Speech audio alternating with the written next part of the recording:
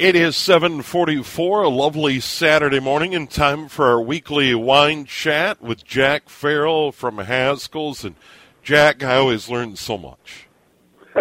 Steve, you're just too kind. Today I thought we'd talk about one of my favorite wines and wine areas in the entire world, and that is Chianti. In addition to fabulous landscape and great vistas wherever you are, it's one of the most beautiful. That is Chianti. In addition to fabulous landscape and great vistas wherever you are, it's one of the most beautiful vineyard areas in the entire world. You know, Tuscany, that whole area is full of hill towns, and you look up at these marvelous castles and fortresses and beautiful cathedrals and churches. I mean, it's a fabulous place.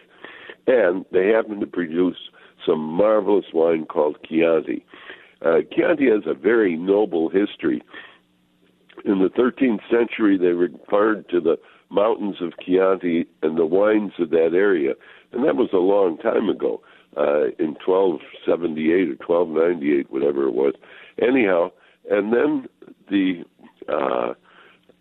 Chianti itself was designated by Cosimo III de' Medici, who was the Grand Duke of Florence and covered this whole area, and he particularly outlined a specific area that could produce Chianti, and that was in 1716. So that's 350-some years ago. And then it went till 1840, where Baron Ricasoli, who was the prime minister of Italy at the time, decided to absolutely designate not only the area that could produce Chianti, but the grape types that went into it. And then in 32, we got the actual regulations regarding Chianti in the Italian Department of Agriculture. And then it was as late as 1996 where they determined the blend could be 100% Sangiovese.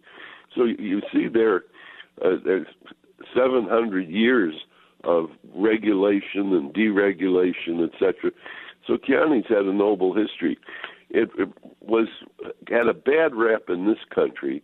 After World War II, people drank a lot of wine, and Chianti itself meant very cheap wine, and that's unfortunate, but that's the way it was.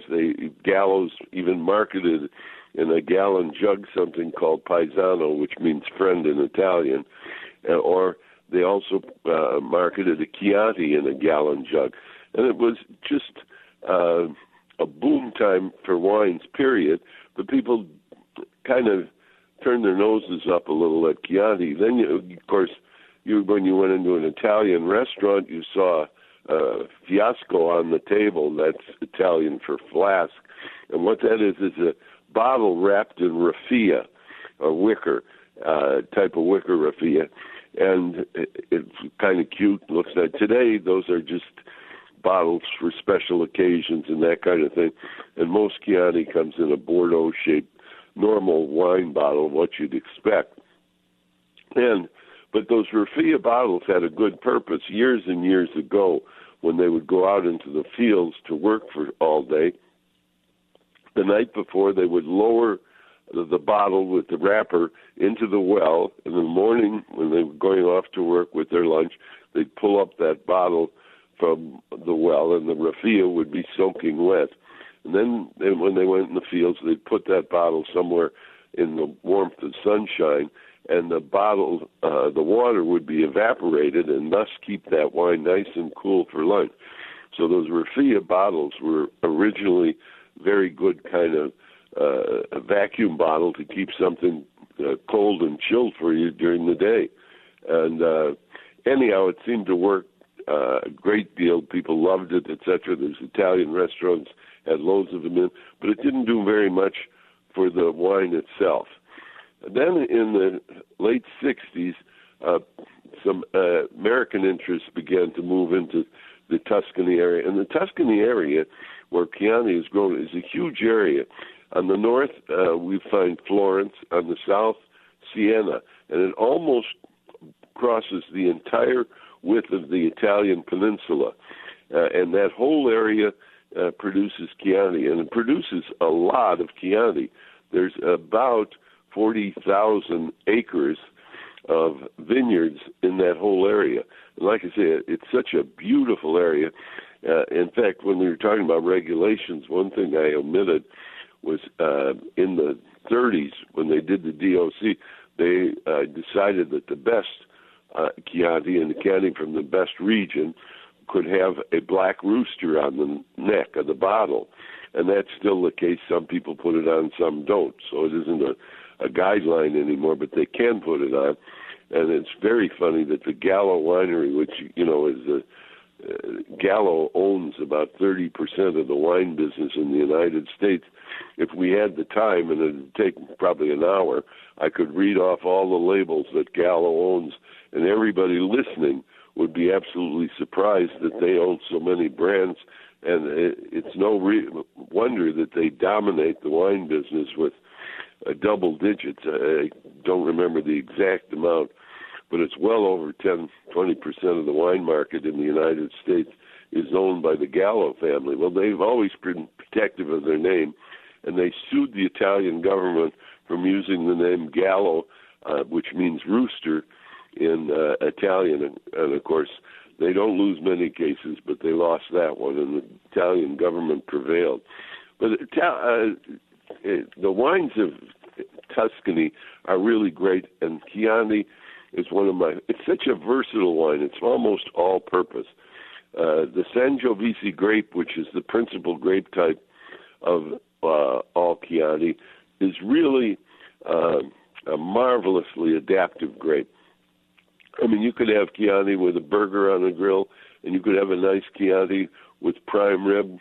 You could have a Chianti, a light Chianti, with a seafood bouillabaisse, which I have had, or cioppino, as the Italians call it. It's an fish stew, and actually, it isn't bad. It's the only place where I have ever owned a vineyard. I owned a vineyard, part of the vineyard anyway, in a little town called Greve in Chianti, and it was called Villa Cafaggio. And Villa Cafaggio obviously was very dear and near to my heart because of my ownership. And we did a lot of interesting, fun things at Villa Cafaggio. One time we did an experiment there on cork versus Stelvin sealed screw cap bottles, and we experimented with wines. Incidentally, if you go outside of the formula for Chianti and say you make a Cabernet Sauvignon, 100%, which we did, that could be called a Super Tuscan.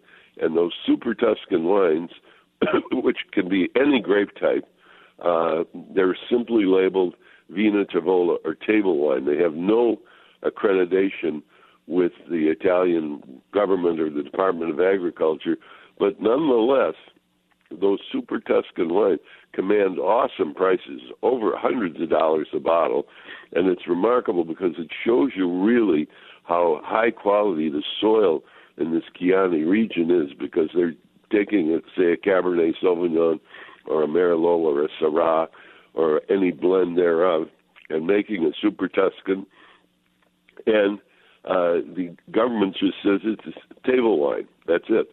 But they get those prices because the wine is that good, which is indicative of the area of Tuscany there. The soil qualities are amazing. There's also, inside of that huge area that's Tuscany or Chianti, is Brunello di Montalcino. And that wine is also a very expensive wine usually, and it is a marvelous expression of Sangiovese grape, and that's kind of a sub-thing. They could declass all their wine and sell it as Chianti, but they choose not to, and they sell it for a premium because the wine is so good.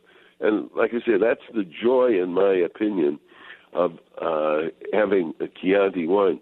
They're so versatile, and generally they don't break the bank. They're a modestly priced wine that can be really enjoyable. You don't have to just have pasta to have Chianti. It's so versatile, and also with Chianti, particularly if you have a relatively inexpensive Chianti, there's nothing wrong with putting a little chill on it.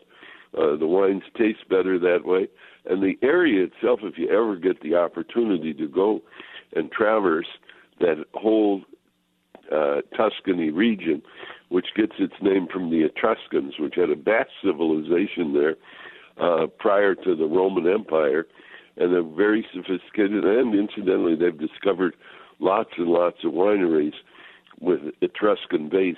So they were making wines there for a good long time, and in the process have really learned to do a good job of it.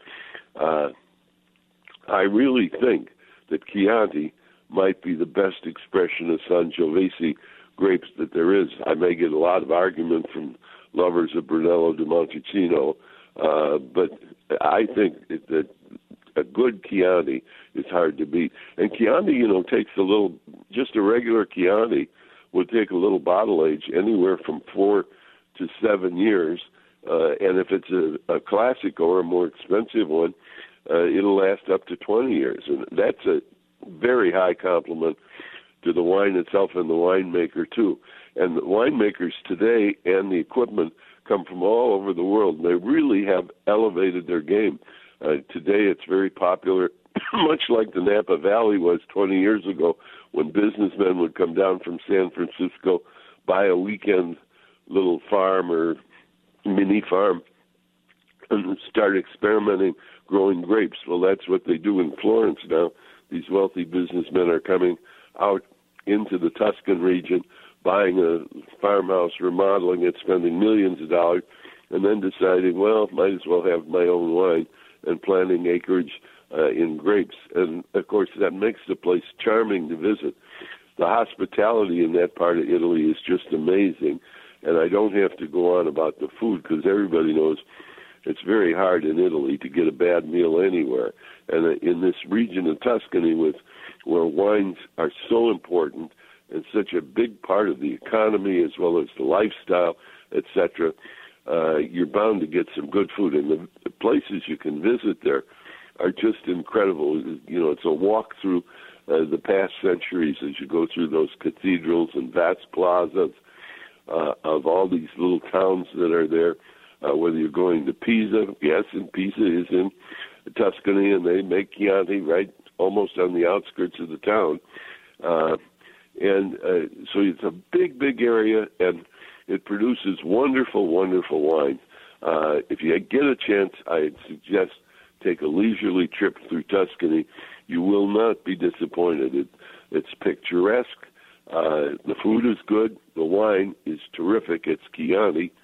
And you'll have a very, very good time. And incidentally, speaking of good times, Ted Farrell put together a fall wine selection that is really just terrific. He's got 5 different wines, one for kids back to school, a nice glass of Prosecco. After you push the kids off to school, you could even add a little orange juice and make it a mimosa. Time on the patio. Salt Sauvignon Blanc. This is one of the best Sauvignon Blancs I've run across in years. It comes from the northwest part of the United States, and it's just terrific. Salt Sauvignon Blanc. And then there's Angel's Landing Pinot Noir. Couldn't be a better wine to have with everything. What a great all-purpose wine. And then to accompany beef stew, how about Bernard's Côte d'Aron? Lovely, accessible, and all of these are very modestly priced, I might add. And by the by, it's not too late to sign up for our wonderful cruise out of Stillwater on the St. Croix River next Saturday. It leaves at noon and goes till 3 o'clock, and it's a great visit of the river. And not only that, the leaves should be changing next week, are starting to, and you get a wonderful color, and you get a wonderful lunch and tasting of hundreds of wines, beers, spirits, and ciders. And that is outstanding. Pardon me, Steve? Yeah, and I was just going to say, Jack, once again, Haskell's stores all over town.